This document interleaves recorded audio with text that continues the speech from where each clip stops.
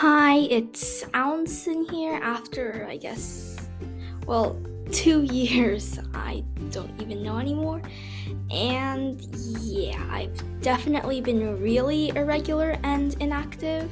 And the most recent episodes, which aren't even recent at this point, are posted basically months apart or something. So yeah.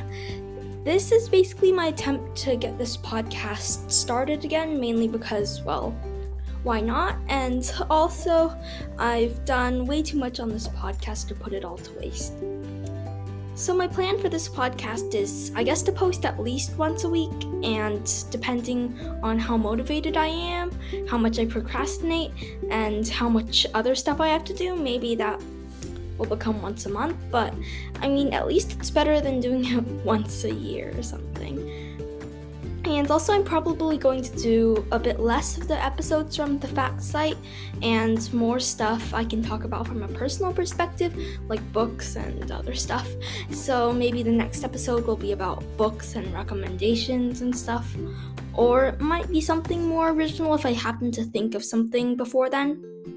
So yeah, I'm thinking of posting again tomorrow at best, and at worst, maybe within a week. So I guess you could stay tuned for that. And yeah, see you in the next episode, which I hope will actually get posted. Bye.